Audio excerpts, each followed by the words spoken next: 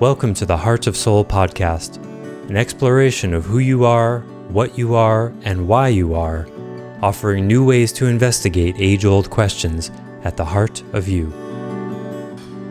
Greetings, it's Joseph, and thanks for listening to the Heart of Soul podcast.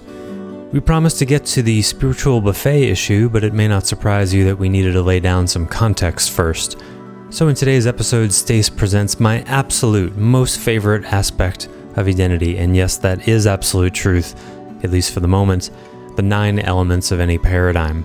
These apply to all philosophies, models, religions, spiritualities, etc., and is a powerful tool to augment your consciousness quotient, or CQ.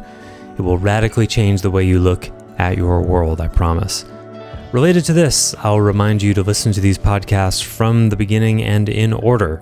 It's particularly important here because this episode is a challenging one to swallow for most people, and if you haven't gathered this already, we take no responsibility for any offense this may cause you, and you listen to us at your own risk. Thanks for listening. It's good to be back here, and as promised, we're going to go into the spiritual buffet issue.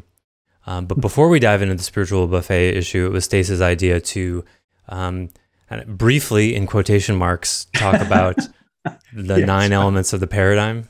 How do you want to set us up with that?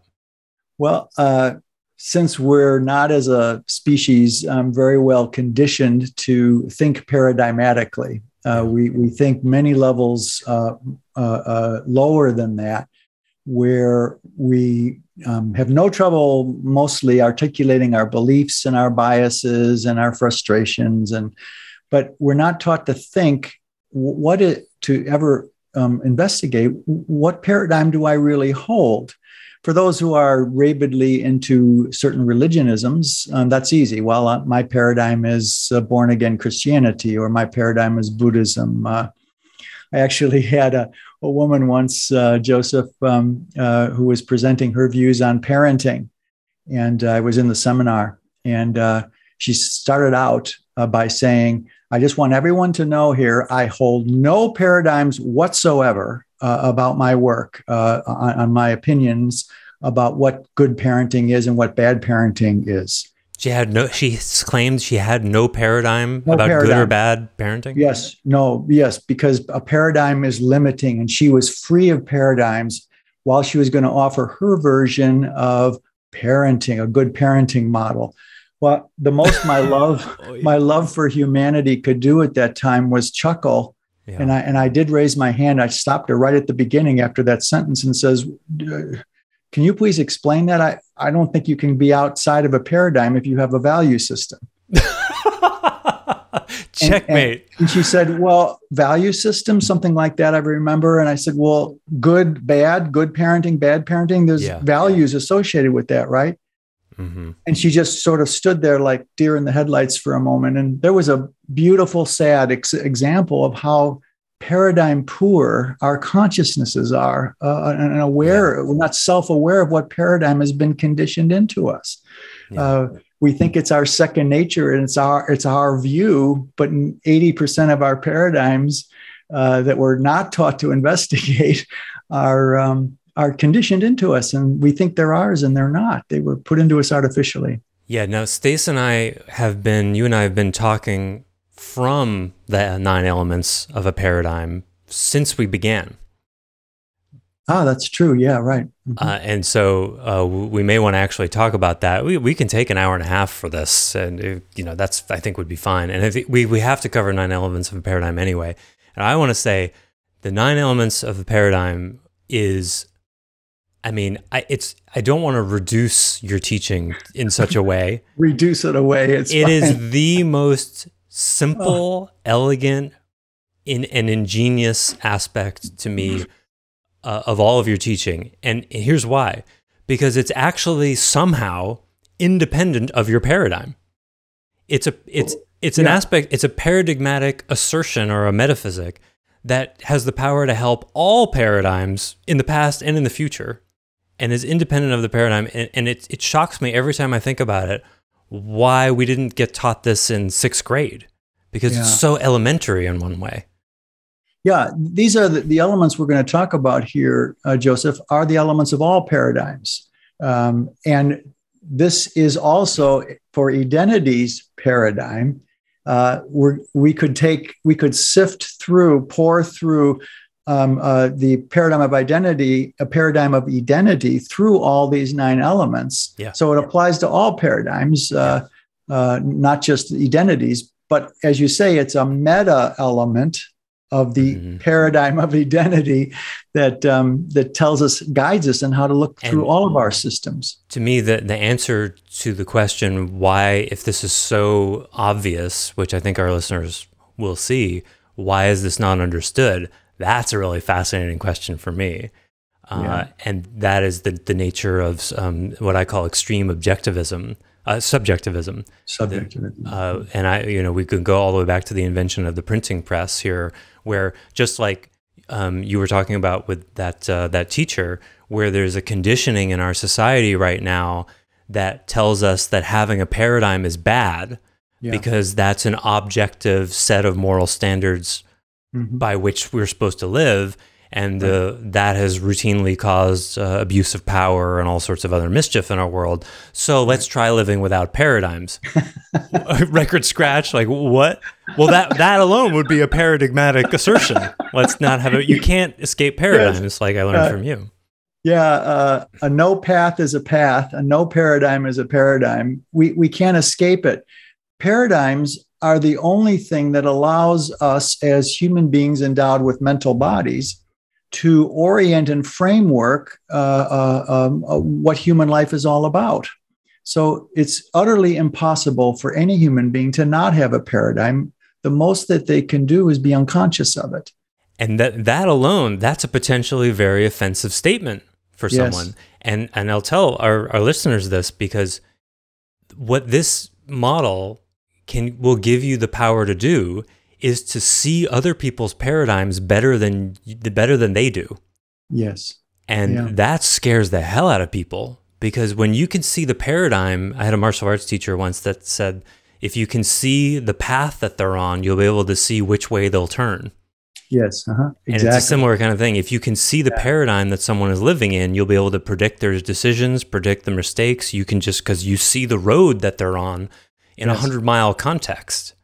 You can see where they're going to dead end. Exactly right. And I must offer that thinking paradigmatically in exactly the way that you just offered, surely it saves a shitload of time in evaluating other teachings. It takes me less than 30 seconds reading a website to know the paradigm they're coming from. And paradigms can be ranked in order of their distortabilities. All paradigms are like a lens through which we experience life, and we can never get around them. We can never get around them. So it's best to know what lens we're looking through, even especially when we're in denial that we're looking through one. Yeah, and why that there's the question for anyone who is feeling still resistant to the idea of having a paradigm. I would invite them to consider, well, what's wrong with having a paradigm? Where did you get that idea? Yeah, right. That's instructive right there. Yes, Joseph. Yeah. Because you're about to find out, if you keep listening, exactly what your paradigm is.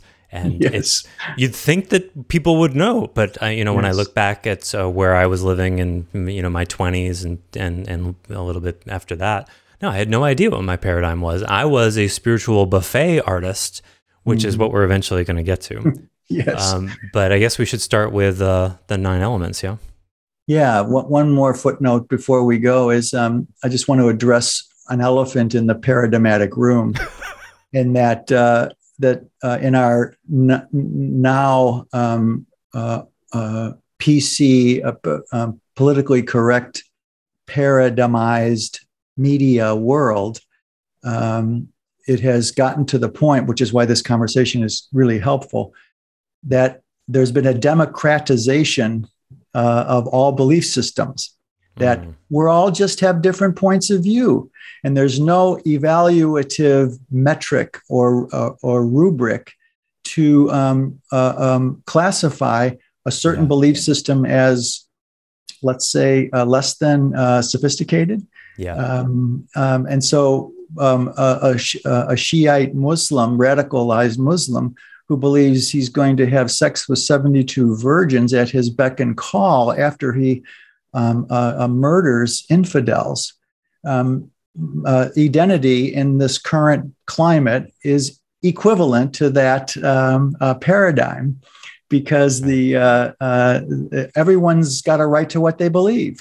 Which is itself a paradigm that goes at least as far back as anthropology, which is 1851. At least. So I just wanted to address that, because Edenity takes the stand and says not all paradigms are equivalent. Just because everyone has a right to believe whatever they want doesn't make what they believe in subjectively or objectively accurate. Well, flat earther, like a flat earther. Right. And the confusion, I think, is an essence and expression one, right? It's like, at essence, everybody has the same worth. Yes. But if I have a leaky pipe, the plumber is more valuable to me than the carpenter or the bad plumber. Yes. And I get to stand with pride to say, you are better right now for me. Yes. Or you're the better plumber or whatever. And so, this over-democratization, it's a symptom of the extreme subjectivism, which I've been thinking a lot about, related to the level of extreme woke consciousness stuff. I was just emailing with someone talking about, where did this come from academically? Because there were the deconstructionists, the post-structuralists like Derrida and Jacques Lacan, who postmodern philosophy. Yes, right. Well, that's where the post-structuralists came out of postmodern, I believe. Yes, right. And so but all of that started with the invention of the printing press. Because of like, oh, look, my point of view is equal to the priest who's been interpreting this text for 1,000 years. Well, yeah, in one way, you have to decide what's right for you, and it's true that they've been oppressing you, so it's good that you've got your own copy of the Bible in German and all that, but it also might be that the person knows something you don't. And so we swung from the extreme objectivism of the Catholic Church oppression, and we're still swinging to extreme subjectivism. And today, so I was emailing with this person, and they said that it's trending now in real estate. They're no longer calling master bedrooms. They're calling them primary bedrooms, because, the master word is too evocative of slavery. And that's a paradigm. It is. That's right. Oh, God. One last point, I promise, and we'll dive into this. And that is that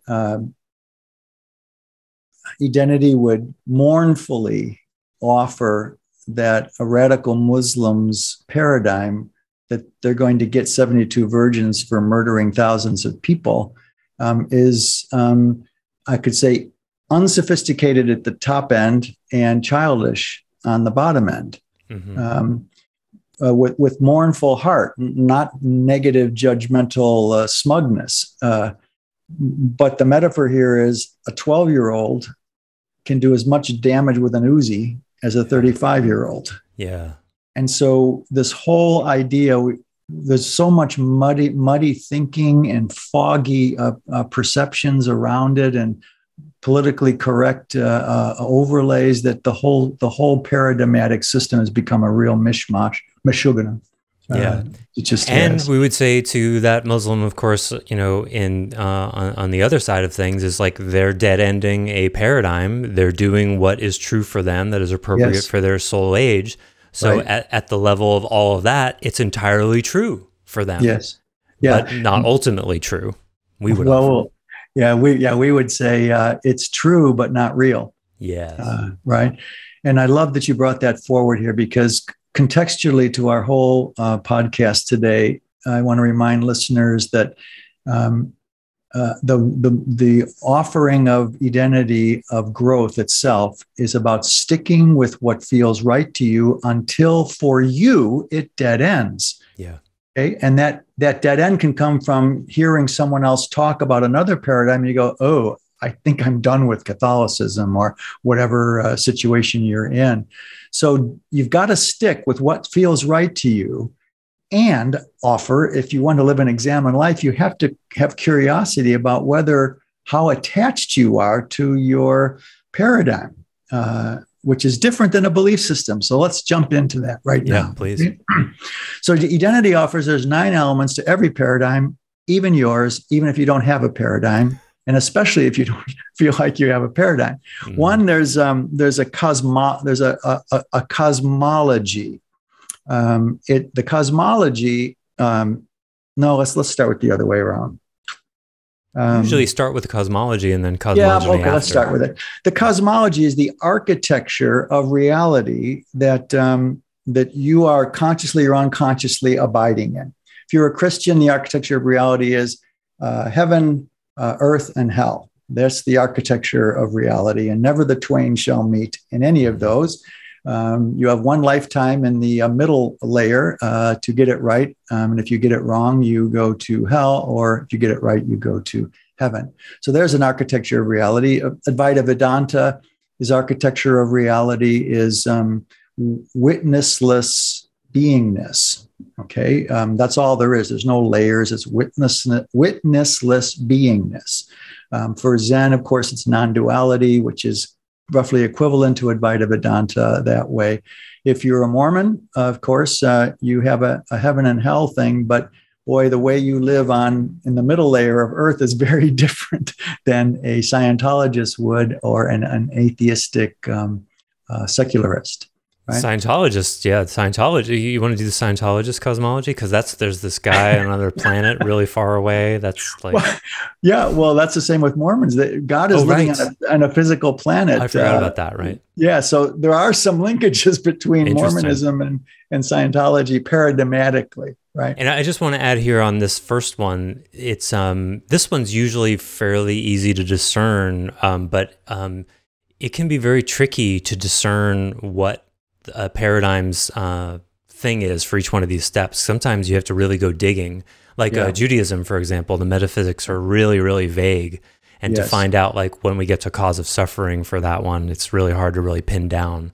But just because it's not pin downable or stated on some document doesn't mean it's there. And that's where the real sleuthing comes. Sometimes it doesn't mean it's not there. Yeah, sometimes you have to kind of intuit or piece together things to get to what that is. Yeah, the Kabbalah is a good example of that. I'm glad you brought that up, because to try to get the cosmology of Kabbalic, what's the purest one? I forget. It's very difficult to sift it out. So the architecture of reality for an atheist, of course, all there is the physical reality, and of course, since consciousness is created by brain tissue, the afterlife is not, and it's lights out at death. For Edenity, the architecture is quite interesting. It has many levels of consciousness available to us in the bigger God field, as it's called. But we won't be going through all the elements and all the paradigms here, just the structure of it today, the spinal skeleton, the cosmology, the architecture that you're working with consciously or unconsciously. The second element is cosmogony. How did the current architecture of reality and perception, how did it come to be in the first place? And I remember that word cosmogony is the same root as Genesis, beginning. That's how I remember that word. Yes, cosmogenic. Yeah. Cosmogenic. What did it arise out of? Of course, for a secular humanist, it's the Big Bang, or an empiricist, it's the Big Bang. It's the 7 days of creation for Catholicism, Christianity in general. Every paradigm has, how did things come about as to be what they are today. And interestingly, I'm pretty sure Islam subscribes to the 7 days as well, because their metaphysics are sort of stacked on Christianity's. Right. And of course, the cosmogony for Christianity is what it all happened that way. Not the second level of it. The reason it got so bad is that Eve decided that they should eat from the tree of self-knowledge, and this was she thought this was a sacred gift from God. The apple there is just a metaphor, of course. Well, you just jumped to the cause of suffering. Isn't that the third one? No, but I just wanted to say something about that. How did the cosmogony is, how did it get the way it is? The second level of that is, how did it become so bad where there's such a thing as hell when there wasn't a hell? Right. Before. Yeah. The relationship. Yeah.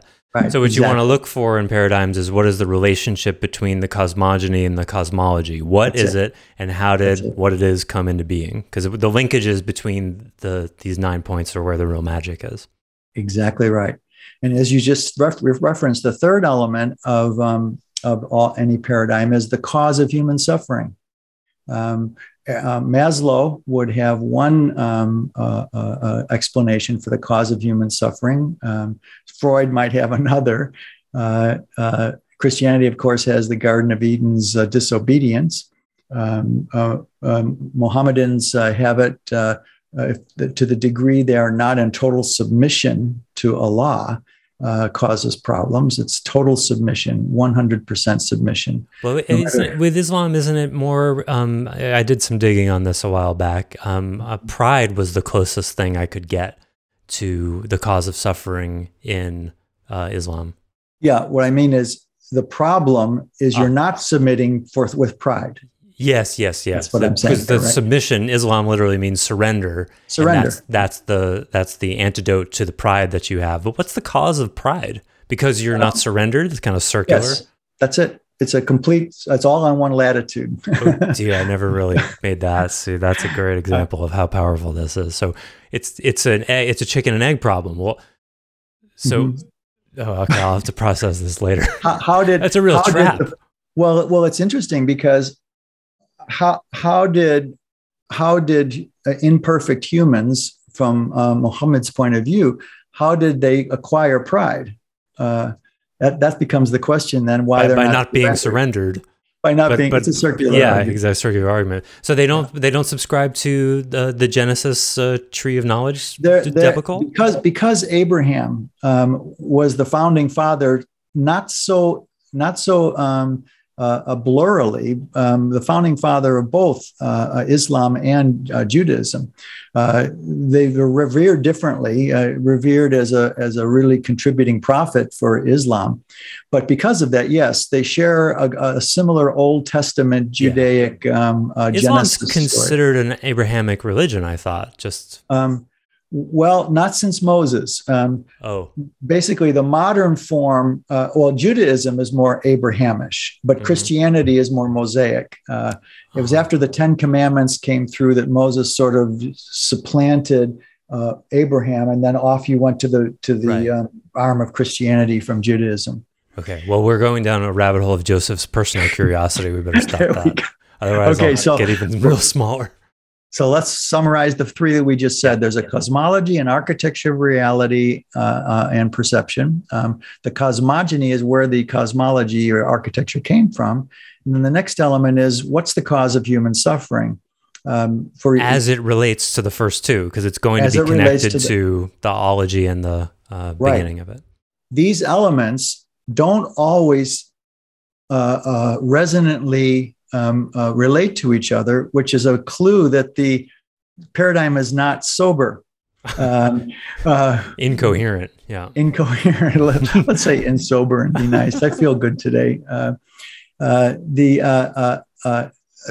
the end, this assay of paradigmatic elements is a rubric for determining the sobriety or insobriety of your paradigm. So if you say a Satan stuck his pitchfork in the first Mohammedan and said, "I've got a better deal for you. Pride is better than submission." Well, okay, that may or may not be acceptable because there is a Satan in Islam. Where did that come from and how? But the cause of human suffering is a big one, because that cause of human suffering determines then the next element. What is the fourth element is, what's the way offered by the paradigm to heal the cause of suffering? Good works or good dogma are the two twin ones for Christianity. There's the dogmatists, and then there's the good workers. Baptists tend to be the dogmatists, and Presbyterians tend to be the good workers. That's a little bit of an exaggeration, but yeah, for Christianity, it depends on the sect. There's so many different variations, but if you really nail them to the floor, you'll eventually get some clear answers vis-a-vis the 9 elements. So that's really important in a paradigm, because if they offer the cause of human suffering, they also offer the solution to it. So that's the better way to say it. And those two things are inextricably intertwined in a diagnostic kind of dynamic that is kind of lost on many people in general, especially, most of the diagnostics these days have to do with in Western medicine. And Western medicine doesn't do a whole lot of, the majority of Western medicine is treating the symptoms of something rather than actually curing an illness. And so there's a lot of conditioning that messes with our ability to think in terms of root cause, diagnosis, and solution, because all of medicine is not really based on that necessarily, even though it would say it is. You bet. Okay, so in that vein, the fourth element is, what's their definition? What's a paradigm's definition of the ultimate state of human consciousness?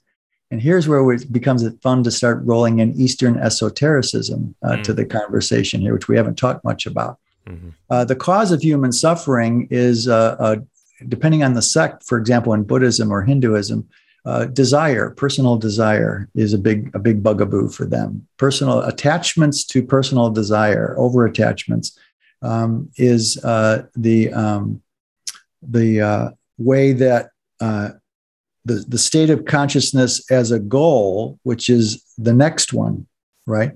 So, wait, let me just hang on here. Excuse me, my head just burped. That's fine. The way to heal suffering. Yeah. The way to heal suffering. That's 4, right? That's 4. That's 5 is the ultimate goal.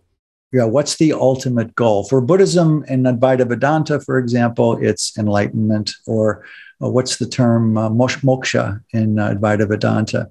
They're basically equivalent. And that's the exposure that the personal self has never existed, does not exist now, and will never exist. The breakthrough that you don't exist as a personal I is their ultimate state of consciousness, which is the goal of how do you heal human suffering, right? Right, because the cause is over-identification with self and personal attachment, therefore realizing there's no I is the solution. Exactly right. Very simple. Obey the 10 Commandments in Christianity and in Judaism mostly, and you'll go to heaven. That's the solution. Obey the commandments. Obey. Turn your whole personal will over to God. That's the way you get to the ultimate. And ultimate, though, for Christianity, the ultimacy isn't found here on earth. It's only found in heaven. At least Buddhism and Hinduism say that you can find it while you're here, for which they should be congratulated, at least. Yeah. Right. And for a Maslowian, self-actualization is the ultimate state of the top tier of human consciousness if you self-actualize. Because the self is real. And that's right. It's completely secular. Mm-hmm. Exactly right. Mm-hmm. So that's that element. Anything One of the add things I find really fascinating when I talk about this with people is I'll just say it by example, that if someone is, say, on a Christian path where they're looking to, be saved, which is a lot of the language that many Christians would use. They want to be saved and, find the glory of God in heaven, that actually requires a subscription to that the Adam and Eve story was literally true. Yes, literally true. And the interesting thing is, I think I've seen surveys that something like 40% of Christians or more don't actually believe that Adam and Eve is a literal story. And that's a really big problem paradigmatically speaking, because it's like, okay, so if your commitment to Jesus is a reparation for the Adam and Eve thing, then the whole thing makes internal coherent sense. Yes. But if you don't believe Adam and Eve really happened, then what is the source of your original sin? Yes. And then you have this disconnect between the cause and the effect. And that's what we are talking about as insober. Or I actually think incoherent is kinder. But it depends on how you define it. It just doesn't cohere. It's not incoherent like foolish. Literally, it just doesn't cohere. It doesn't connect. Right. And that's why cherry picking your elements of what you want to believe in your system and your paradigm is so detrimental to sobriety. Right. And which we'll get to later. Yeah, because it's like, so when I actually was talking to someone about a month ago who was wrestling with their a divorce because he was brought up with a lot of Catholic conditioning, and he didn't want to get divorced because of that. And I said, I was being a little playful with him because it seemed to fit. I said, do you believe that Adam and Eve, or like that actually happened? And he said, no. And I said, do you believe that, when the priest does his thing, that the wine actually turns into blood? And he said, no. And I said, well, I have some good news for you. You're not a Catholic, so you can get divorced. Yes. And that really made his head spin for a little while. So what a beautiful example, Joseph, of how unclear people are.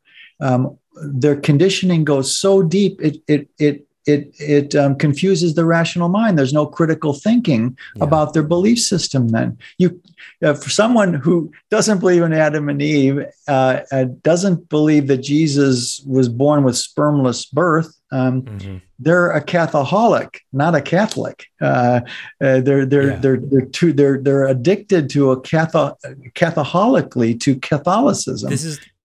Can we connect that? Like, I don't know Christianity well enough, or Catholicism well enough, but believing that you can't get divorced comes from the over-authoritarianism of the church, the hierarchy in the church, where they said you can't get divorced because we need more members? Where does that come from? No, being a recovering Catholic myself, yes, you would know.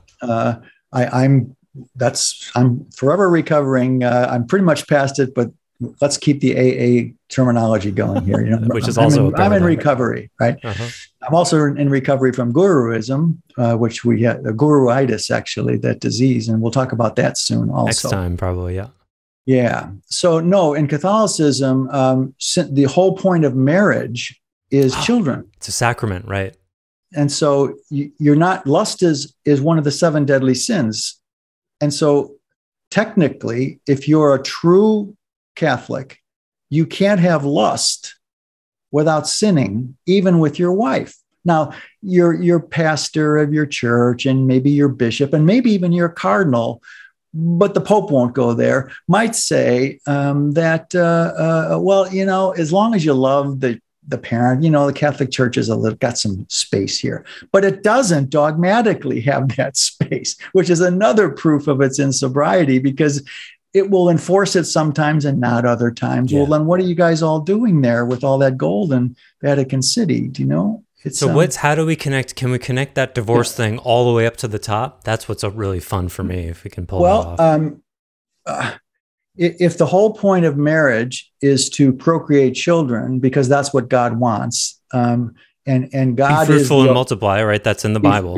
Be fruitful and multiply. That's it. That's basically where the addict ends up. Is it's a mandate from God to be fruitful and multiply. So you can't get divorced, and so all this religious overlay to marriage, and then in the secular society, it even goes into governmental contracting even secular governmental stuff has been conditioned by spiritual teachings on marriage. So it's all crazy that way. So does that make sense? Did I answer your question? Yeah, and I just realized that the divorce thing actually would be covered under ethics or morals. That'd be further down. I'm getting ahead of ourselves. Exactly right. Yeah. And that leads us to the next element, and that is a basic value system that defines good and bad. It may seem to most people that they have an innate natural sense of what's good or bad. And there's some overlap there. We all might say, well, some people might say suicide is bad and not suiciding is good. But if you had a terminal brain tumor or plaque on the brain such that like Robin Williams, that where he was losing his mind, his identity, and couldn't think linearly anymore, and he suicided. Who's to judge that suicide is bad in that case? In other words, a value system, to be a credible value system, can't find a whole lot of exceptions to its value system. Secular humanism, that's another whole podcast, for example, is based on relativism. And religious value systems are based on revelationalism, revelation from God, whereas, well, in secular humanism, stealing some bread to feed your kid because they're sick is a different sin than stealing money from the bank if you want to buy a Ferrari.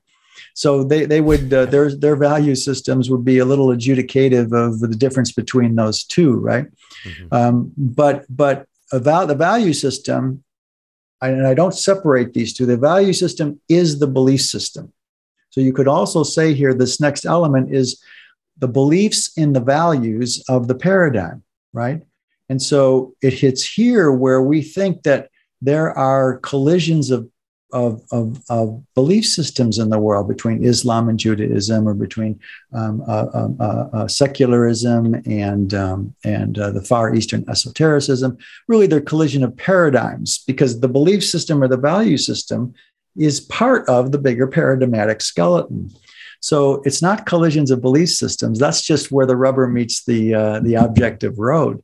But it's actually further up the scale, collisions of paradigms, of points of view. I see what you're saying. Yeah, so the people experience the conflict at downstream levels. But it's sort of like, I remember once you were saying, like, there was in the news, this was, I don't know, 15 years ago or something, when a pope met with some prominent Islamic imam, and like, can you imagine the conversation? Like, each of them thinks the other is going to hell.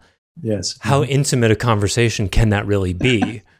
And they're not authentic. They're not authentically saying, hey, I think you're going to hell, you think I'm going to hell.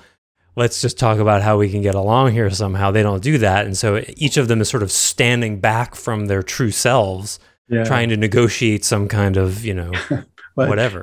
It's crazy. I remember that example, and the most I could imagine them doing is, after they acknowledge the impossibility of any negotiation, they just, let's have some anisette, let's have a drink. It might actually help.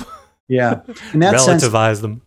Right. And that's why, bless his heart, he's certainly an improvement over the past Pope. But even the present Pope, Francis, he's big on ecumenism.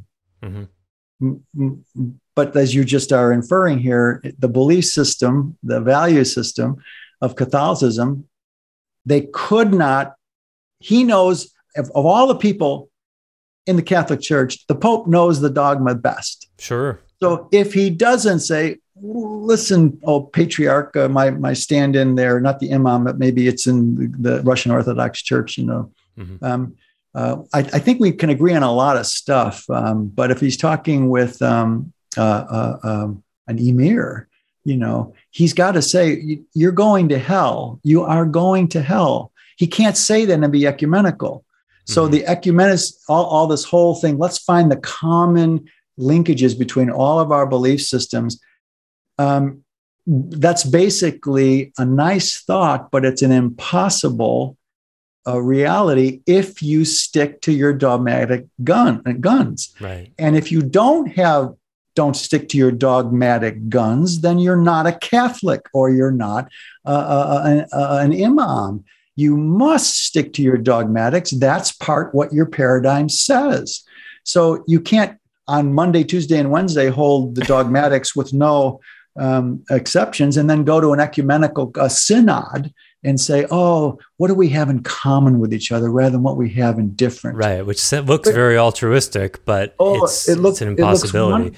And the reason they're not doing it is because if they lived wholly in integrity with the tenets of their paradigm, it would dead end faster. Yes. And that's what they're trying to avoid, because they, somewhere in them, they intuitively get that, I don't think the blood actually turns into wine. There was this article, did you see, I don't remember if we were connected at the time, when there was this a group of nuns who were producing a gluten-free Eucharist. Yes. You remember this? I do. Go ahead. Go ahead. And what were the problems they had? Yeah, I mean, I don't remember exactly what the article was about, but I just remember being like, well, I mean, if you're really turning it into the body of Christ, then it doesn't matter if the receiver of it has a wheat allergy or a gluten allergy, does it? In other words, that you're having to produce a gluten-free Eucharist wafer means you're not actually producing the body of Christ because it's producing allergy responses. And then the whole paradigm falls apart right there. Right. It has to. It's what we're saying here. And again, Joseph and I, and you'll see this if you look at the video of our podcast, but we're laughing, but though the laughing comes out of crying. Yeah, it's not derision. It's not derision. It's heartful outrage. Yeah, I'd like to say it that way. It's heartful outrage. It's wait. How can you live what you say is your deepest truth and contradict yourself so completely? And Buddhism would step in this case and say, well, look, your logical mind is blown. That's the whole point. So God, this is why that's insidious. This is why Eastern esotericism is so smugly damaging the human soul and heart, is because anything that goes against, if you confront their contradictions, they will say, yes, of course it's contradictory. That's the whole point. And then the whole congregation, the whole satsang, they exhale and wonder, and they're, oh my God, what a brilliant teacher, Well, I have something to insert there. I heard Ajasanti once say, and he was my Zen teacher for a while, and I heard him say once that the confusion people encounter very often is when a Zen teacher says something to someone, they're not offering absolute truth. What they're giving you very likely is a strategy that is relevant to your awakening path, which makes sense and is true and can be a very slippery way to avoid having a paradigm. And here's why. Let me enter the element that solves that whole equation. Right? What they say to a current seeker may be custom lasered to theirs. It's not absolute truth. This is for you. And I'm going to talk in a koan, so maybe you awaken to the next degree, right? Yeah. But what is never confronted, there is an absolute truth inherent to your teaching, and that is there's no such thing as the I. That's non-negotiable. Yeah. An enlightened teacher cannot say that is not an absolute truth, because their whole paradigm is based on the fact that the I is an illusion. Yeah. So that is non-negotiable. And that non-negotiability is the problem behind the innocent koanic offering, you see. Oh, right. Because if there's no I over here saying this to you, and there's no I over there actually listening to it. So if this isn't the whole truth, it's kind of sort of fuzzes it all out. It doesn't really matter so much. Well, let's take it again. Some heartful outrage. Let's take it one more step. I who have no I are going to offer you, who feels you have an I, not to have an I anymore. And if I'm successful, then my not I and your not I, even though they can't connect, will somehow bask in a mutual notness. Yeah, well, connection will connect with itself and abide with abidance and all that. Exactly right. And if they take that element, there's no reason to ever have satsang. Yep. Because in the end game is I'm nobody, you're nobody, so there can be no relatedness. So what's the whole point of sitting here and talking about getting you enlightened? You see, this is a real problem. I've tried to bring this to a couple enlightened people, and they just change the subject fast, Well, I did hear that Ajasanti said something like, I heard him say once that like one of the original traditions, maybe around the time of the Buddha or maybe after, was that there would be a coming together for 2 or 3 months of the year, and everybody's practice would be was assumed to be solo the rest of the year. But there are plenty of paradigms that are heavily Eastern influenced that are ashramic, right, where everybody's living together all the time. Look at what Osho did. That was extremely social. Yeah. That's a lot of people in one place for no eyes ultimately existing. Well, Edenity in this domain, which would be another whole podcast rabbit hole, Yes, would offer that the Buddha would not hold any absolute truth, that there's no such thing as the I. He would say the I is co-arising in concert with the cathection of outside experience. So the I is wedded to outside experiences. So it doesn't exist as a noun, he would say, I would offer, but it exists as a verb that constantly is being reinforced by outside experience. And then, if unlike someone who asked this of what's her name, Eli Jackson Bear and Gangaji, someone asked Gangaji, is there an afterlife? And in your picture of things, he says, no, of course not. It's all black at death because there's no I. It's all created by the body mind. If you ask Buddha, when the Buddha was asked for, is there an afterlife? He would say, we can't know till after we die. So anything I would offer here would be a theory. So why don't you just wait till we see we die? Yeah. He would never say there's an absolute truth of anything, because everything is impermanently in flux 100% of the time. It's just direct experience or nothing. Yeah, exactly. He didn't take secondary positions about his paradigm. He was too busy living it. It wasn't until Buddhism moved to Chan and into China and Japan that the reason there's no I became a position. Right, because it can't be an ism unless you have positions. Right. Right. You can't build an ism out of what are you directly experiencing right now. Hinduism, Buddhism. Yeah. And when I've heard Buddhisms and Hindus say we're not paradigms, well, okay, let's have that schnapps. Let's get some schnapps on the table here now, or anisette, right? You just can't talk to people who hold their point of view in a closed fist of absolutism instead of an open hand of curiosity. Right? You just can't. Yeah, and I want to speak to the heartful outrage for a second, to own for me, because that's something I'm always watching on myself, because I certainly am a recovering smug intellectual. I have that in me, I admit.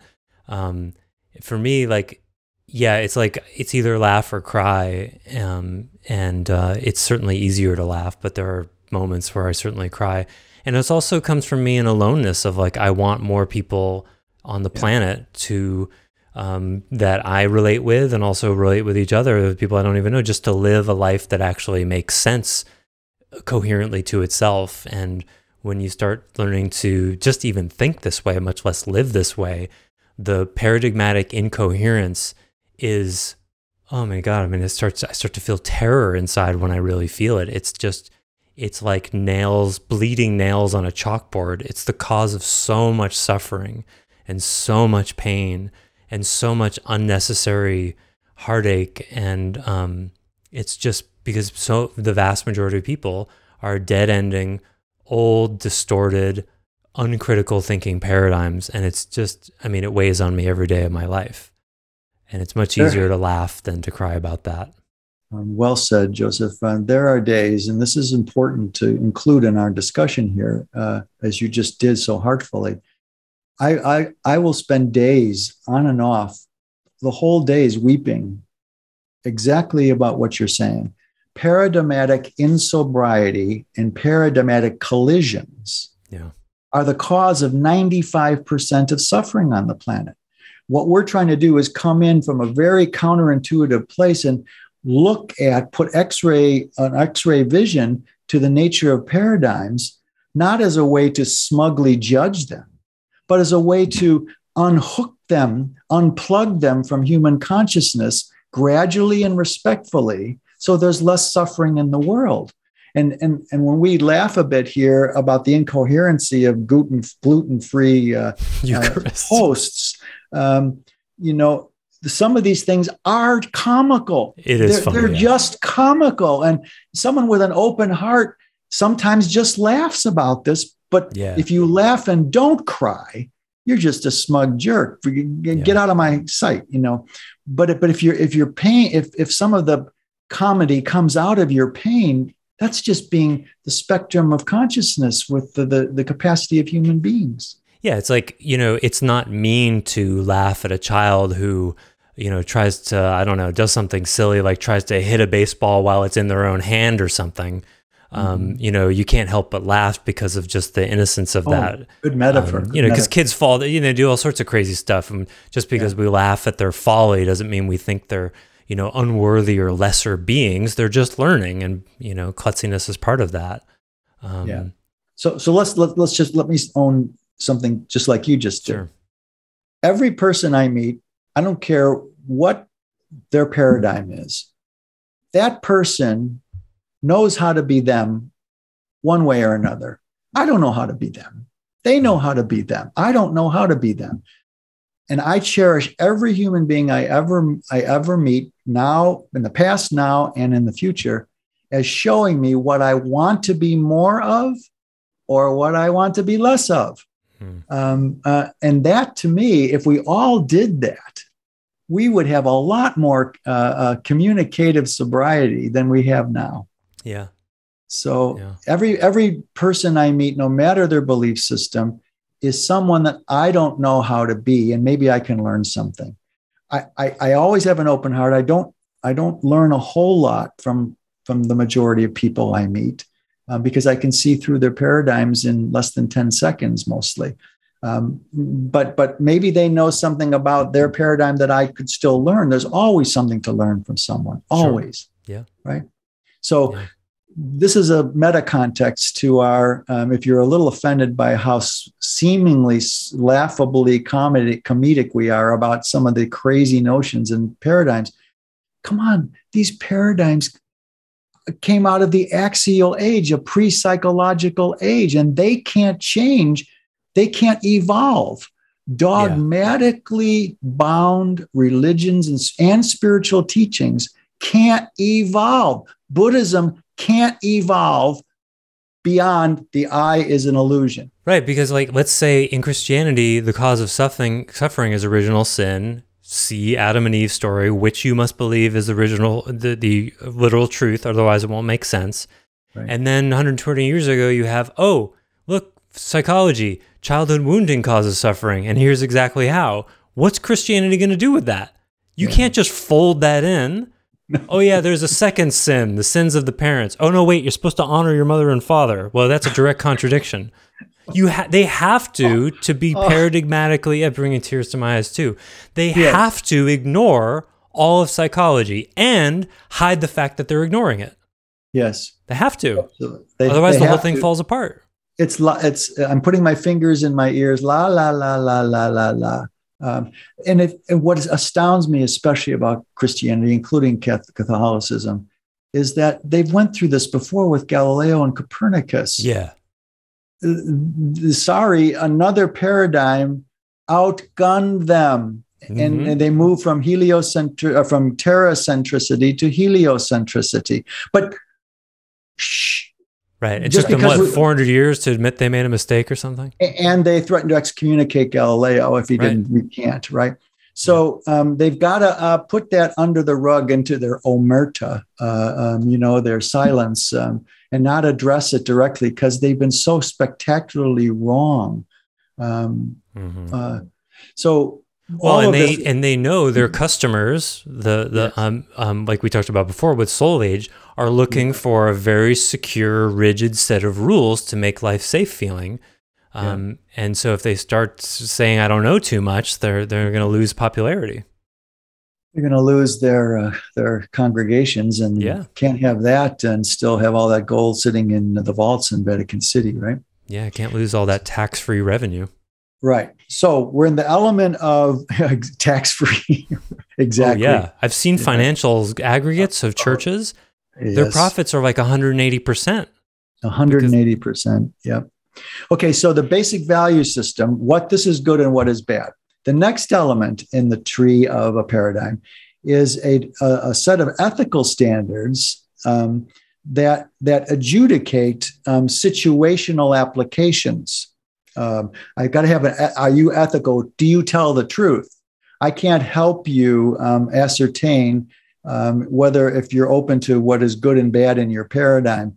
Are you going to tell me the truth about what your real truth is, or are you going to spin it so as to be more acceptable to the conversation? There's one example there, right? You've got to have an ethical system that says this is good because, and this is bad because. Are we still on 6, or is this 7? This is 7. Okay. It's the set of ethical standards or behaviors that express the basic value system. Right. The good and bad, that's 6. This is the expression of that 7 right. ethics. Good and bad. It's good to kill. It's good to be alive. It's bad to be dead, unless you're going to heaven. Okay. Right. Which now I wanted to insert before. I'm sorry about suicide. I wanted to insert that before, because Western medicine says that paradigmatically being alive is better than being dead. That's what justifies all the crazy measures they do in order to keep people alive as long as possible, even if their quality of life is poor.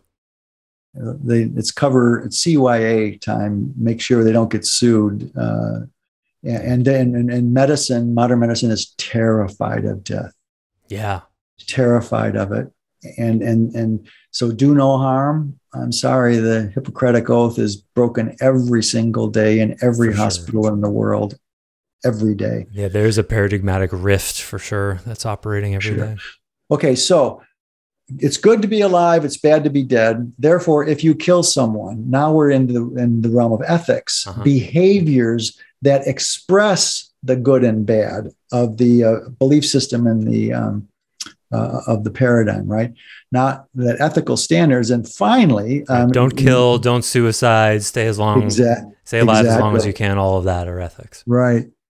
And then you have to have a moral code, next element, 8th element, a moral code that adjudicates in sticky situation whether this behavior is good, expresses the good, or this behavior expresses the bad.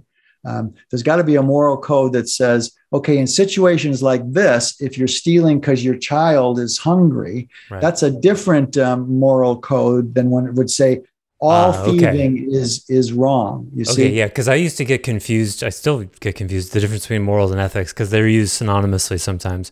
So you're saying, the ethics is killing is bad, and then the morals modifies the ethics as well. If someone attacks you and tries to kill you, then it's okay to kill them. Yes, exactly. The moral code adjudicates conflicts in the ethical standards, and the ethical standards, going back up the ladder, represent the good and bad of the value system. That's so cool. We should have been taught this in 8th grade. Wow. This is not rocket science. But then what would happen? You'd go home. The students would go home and challenge all of the ethics of their parents and split the whole thing wide open.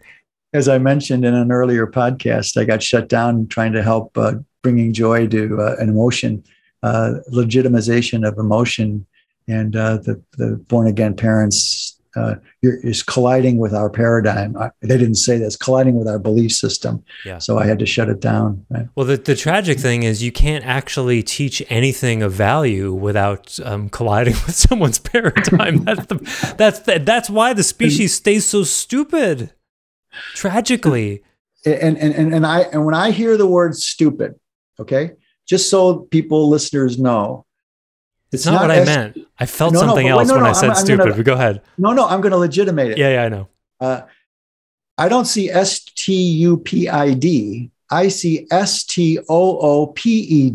Stupid. Yeah. They're stooped over. They're not standing erect in their heart and their mind and their clarity. Yeah. They're bent over. And that when you're bent over, you concave yourself instead of convex yourself. When you're convex, you're open to what life has to teach you. When you're concave, you're protective, right? Yeah, and this stupid. Yeah, and it's tragic because they're not standing to their full height, and because these paradigms literally have them pretzeled. Because maybe this starts to answer the question of the if we ever get to the paradigmatic, if you live according to a distorted paradigm or do the cherry picking from multiple paradigms. It's like what happens when a tree tries to grow in when there's obstacles to it. It grows around it. It goes crooked over here. It goes crooked over there. It goes crooked over here. And then it can easily be blown over by the wind because it's not a healthy tree. It's not how we're supposed to be. We're supposed to be whole and have coherent paradigms. And we weaken ourselves when we try to embody these contradictions. We become an expression of those contradictions. Yes. But there's something I want to say. Oh, it made me think of when your wife Bree said about people wanting to change on their terms versus terms. That's But an oxymoron. exactly, Right? yeah, because Stace and I have both worked with lots of people trying to help them, and what you inevitably, and I think any therapist and lots of coaches would agree with this as well, when you try to help someone evolve, you eventually run into a paradigmatic problem, sometimes at the level of values. So like, Mostly at the level of values. mostly the level, right. So the public education is structured in a way, it's implicitly asking this question: what can we teach that would be valuable, that would be digestible to all people without challenging anyone's value system? And Lowest common denominator. exactly. And the answer is nothing very useful. Yes. Because as soon as you start talking about useful things, sex, money, relationships, relating with other people, management even, you run right into what's good and bad, how should we conduct ourselves, and that zips all the way up to where are we, why are we here, and what should we be doing with our lives. Exactly. You can't avoid it. No, and that's so beautifully said. What I hear you saying in a heartfelt way. By the way, when you see the video, this Joseph's eyebrows are like they are this, going up. not like this. They're not down. like this, right? Is that no growth, no vertical growth of consciousness happens unless value systems are confronted. Okay. Yeah. In other words, psychology can get away with it. They can say, okay, how can I help you, but stay within your value systems? Psychologists tend to be very timid this way. They're PC that way. They don't want to change anyone's values. They want to help you feel better in your life while you maintain your values. Mm-hmm. That's not technically true 100% of the time, but that's basically the teaching. You're not, if you start confronting people's values in your therapist's office, you're heading up a therapeutic cult then, right? Because you're not being egalitarianly supportive of. You're not there to put anything on that client. You're supposed to help them find their own inside their value system. In our picture of things, that's fine. That works. If you want to stop smoking and learn how to communicate better with your spouse, that's fine. If it didn't help at all, they wouldn't be doing it. Right. But we're talking about the meaning of life here. Yeah. The paradigm determines the quotient of what's your meaningfulness of life standard. Mm-hmm. And in that sense, growth can't happen till, again, we give the room at the other end. Stick with what you throw all this podcast stuff out that we're talking about. Stick with what you're doing until it dead ends. And maybe you'll need help knowing it's dead ended. You haven't really confronted the dead end, like the guy with the Catholicism who didn't want to get divorced. He didn't know he hit a dead end there, but he had. That's why he was so confused. Yeah. No value changes, no meaningfulness of life factor change. And that goes right to a point I want to make in this at this tier of our moral code, is that the moral code that you live with, that's part of this whole paradigm, assigns you a CQ factor, which is consciousness quotient. Consciousness quotient. You can have a ton of IQs stuffed between your ears and have a very low CQ when you have high IQ. Often those are correlated. High IQ often correlates with low CQ. Just look at born-again politicians. I have a saying in the business coaching that I do. I find doctors, lawyers, engineers, and accountants, people who have a lot of technical training, they become very intelligent, but it narrows their consciousness field, so they have difficulty thinking in inferential ways. Yeah, if you have a high IQ, in this world, you're rewarded to have low CQ. Yes, we're trying to elevate CQ here in this discussion about paradigms. That's the main goal here. Become conscious of all the ways you've got yourself tied in knots, but don't know it, because you've been so conditioned to tie yourself in knots that you don't know you're tied in knots. And there's a whole consciousness spectrum waiting for you to experience it that's locked out of your awareness when you don't have curiosity about the natures of your beliefs. So this is the whole meta context of this podcast. Yeah. In that way. And so back to the terms thing I wanted to mention, it's what people coming from choose your paradigm, shadow, ego, what we'll talk about as being green at some point, defense systems, people, they want to change the results in their life, their outer circumstances, or their internal state without having to change who they are. Yes. Without having to change their values, without having to change their ethics, without having to change their cosmogony, their picture, all of that. And the answer is you can't. You can't. You can't, because they're inextricably intertwined, and that's the power of the 9 elements of the paradigm that is so amazing. Beautifully said. It shows exactly how your picture of the very nature of reality trickles downstream into the results you have or don't have in your life. And as long as you're in that box, if it's limited, then your results will be limited too. And you have to change, not on your terms, but on the terms of, well, if I let go of this long-held belief, this long-held value, well, who am I then? Yeah, yes. That's exactly what you have to face. That's exactly right. You got to get naked. You got to take off all your belief clothes, all your values that have dead-ended you, or else you wouldn't be seeking help. Yeah. So you can't change clothes here. You have to get naked.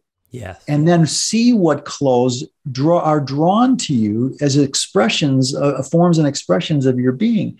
The deeper you strip down to essentials, which is very, very difficult for most people to ever do, to let go that far, then they think they're being cultized, which is another whole. And that's right. That's the problem, because if you mandate someone get naked, that's what cultists do. That's exactly right. But that has more to do with how it's done rather than whether it's done or not. Yes. Which we'll get to next episode. Ninth term.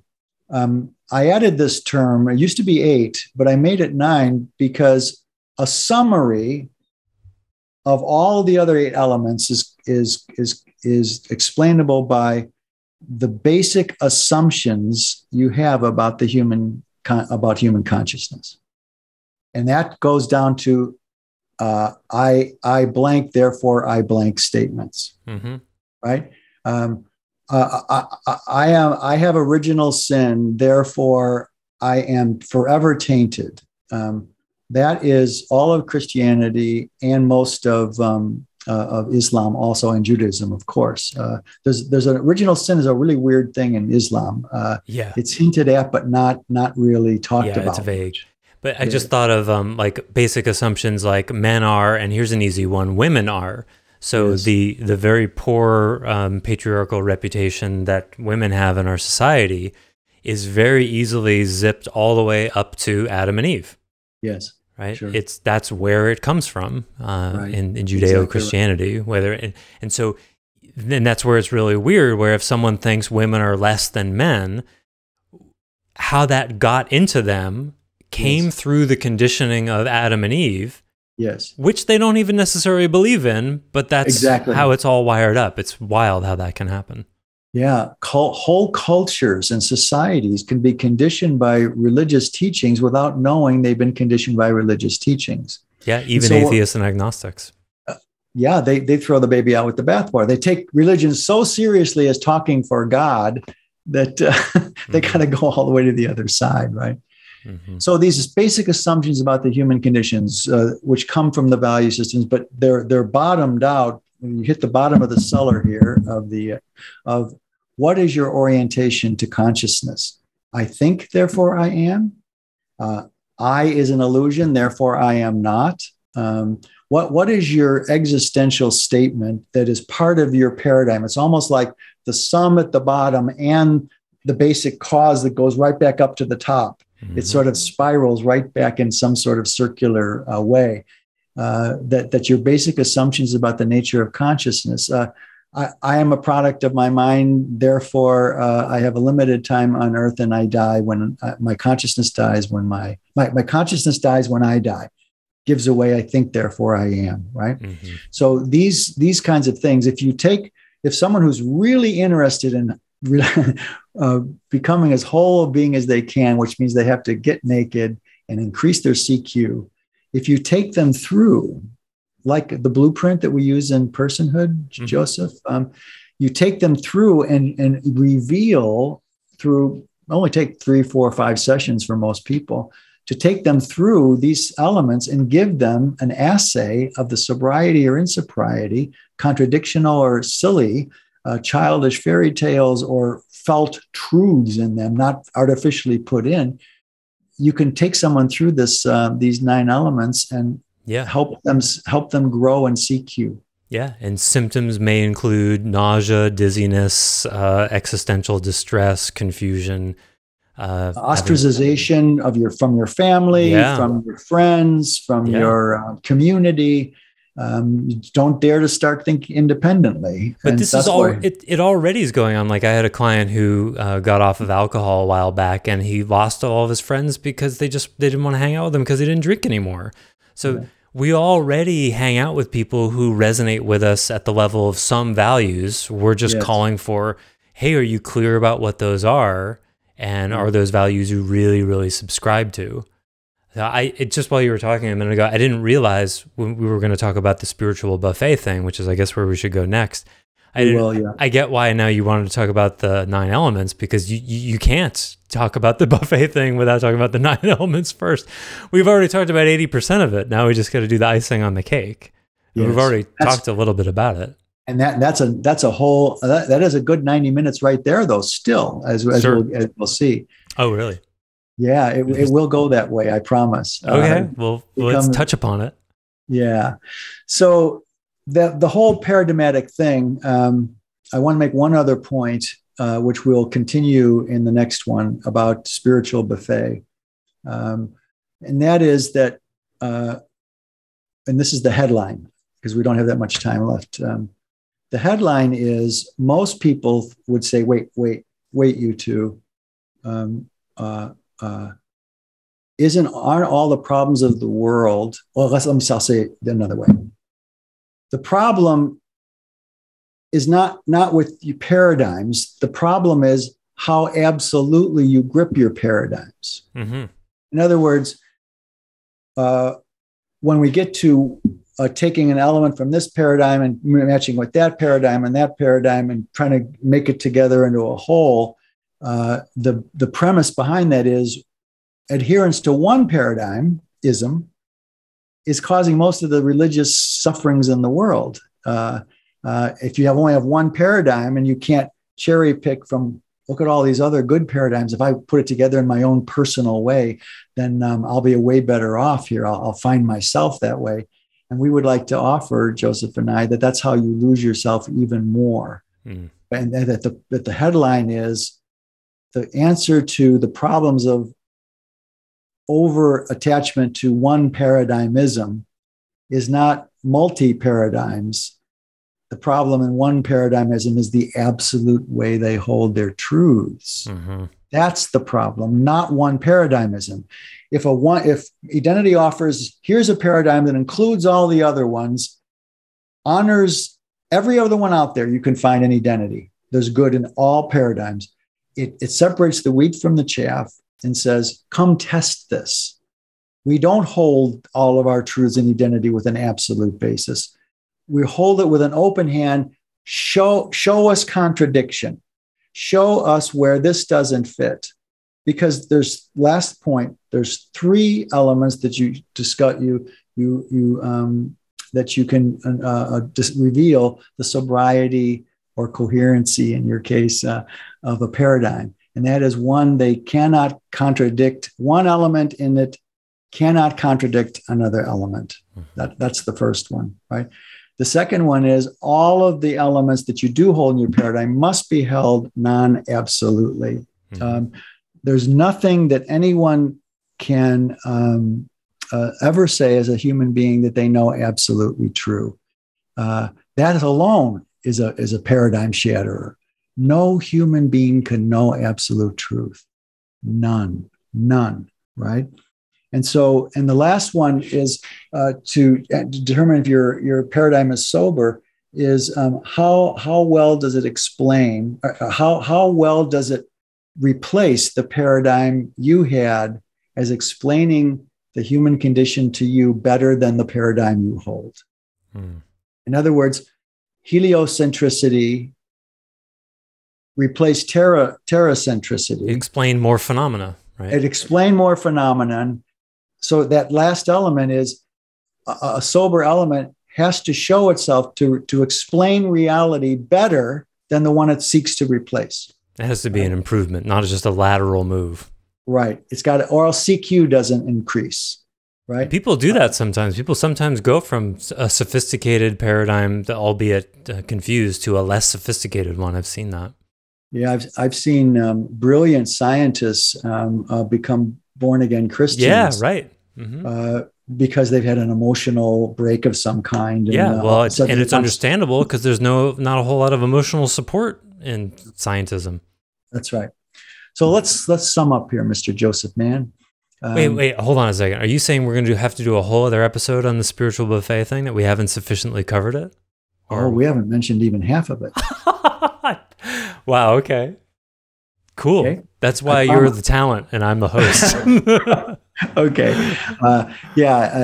Well, I promise we'll have, even if it's 62 minutes, it'll be, it's okay, cool. Yeah, because I've got questions about what it actually does to people. Great. Yeah. Okay, so let's sum up today then. Yeah. So our next one, I'll say one more thing for what you just said. Mm-hmm. The next one will be how to make hay while the sun shines with everything we talked about today. It's where the rubber meets the road, right? We had to first outline the whole system before we could say, here's how to apply it in everyday human life. Right? So what we're summarized today is something, as Joseph so beautifully said at the beginning, should have been taught to us in at least 7th grade before you went to high school, and then have advanced courses in high school, the nature of paradigms. Humans cannot live without a paradigm. Animals live without paradigms. Yeah. They're just action reaction. They have minds, they do, but they're not aware they have minds like human beings. And so what it boils down to is we're not just animals. We have a mind that's lateral to existence, but we also are vertical to our mind. We have a way to look at our mind, which is we're aware of our self-awareness. That awareness of self-awareness requires paradigmatic maps. If you don't have a paradigmatic map and just say, I'm an animal, I only act and react, then you can't even have any one opinion that you feel is right because everything is in flux at all moments. The point being is human beings, because they're aware, we're self-aware, we need maps. That's not a reductionism of our soul or our heart or our spirit. It's what's required. Wow. So you're saying a paradigm is as intrinsic an aspect of a human being as a hand is or a nose. It's because it's a artifact of our very consciousness. It is, wow. But it's a critical artifact. Yeah. The paradigm of a bird, they will all it involves is building a nest. It's all survival based. Yeah. When you're aware that you're aware, you're interested in thrival. How can I make things better? Not just at action reaction, but in consideration. Right. I'm spending all my time looking for food. Like there's got to be a better way that requires awareness of awareness. They don't have time to create paradigms like we do. They're busy surviving, and but we have that nature in us. We have an animal nature of that, but we've got something they don't have.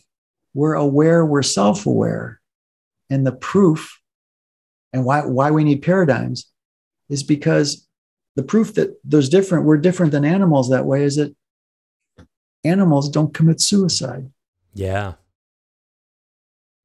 We do. Mm-hmm. We commit suicide because we have despair about the meaning of life.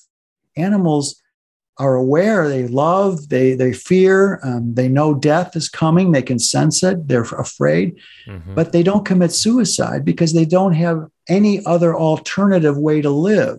Whereas aware you are self-aware, that means we need paradigmatic maps to give us meaning. It doesn't mean the paradigm is an artifact, artificial. It's the way we have to navigate human existence. Yeah, a structural feature is a better term than artifact. Structural feature. And so what we talked about today was the elements of paradigms. And we want to end with here today, and I'm done with my side here, is how required they are for beings who are aware that they're self-aware. Yeah, that's a lot to chew on. I mean, I've never heard you talk about that, how paradigms are actually, that means they're an essential feature and not just, we talked about this before, I think, how all human beings are philosophers, whether they realize it or not. And this is why, because you have to have a paradigm. You can't not have one, and you can't not test it. Right. Therefore, you can't not dead end. Therefore, you can't not learn. And then you can't not evolve. And that's the mandate. And you don't evolve, then you don't have even a modicum of CQ, right? Right. At least for all her goofiness, Ayn Rand spoke to the necessity of paradigms in so many words in her objectivistic, her teaching books, not her novels.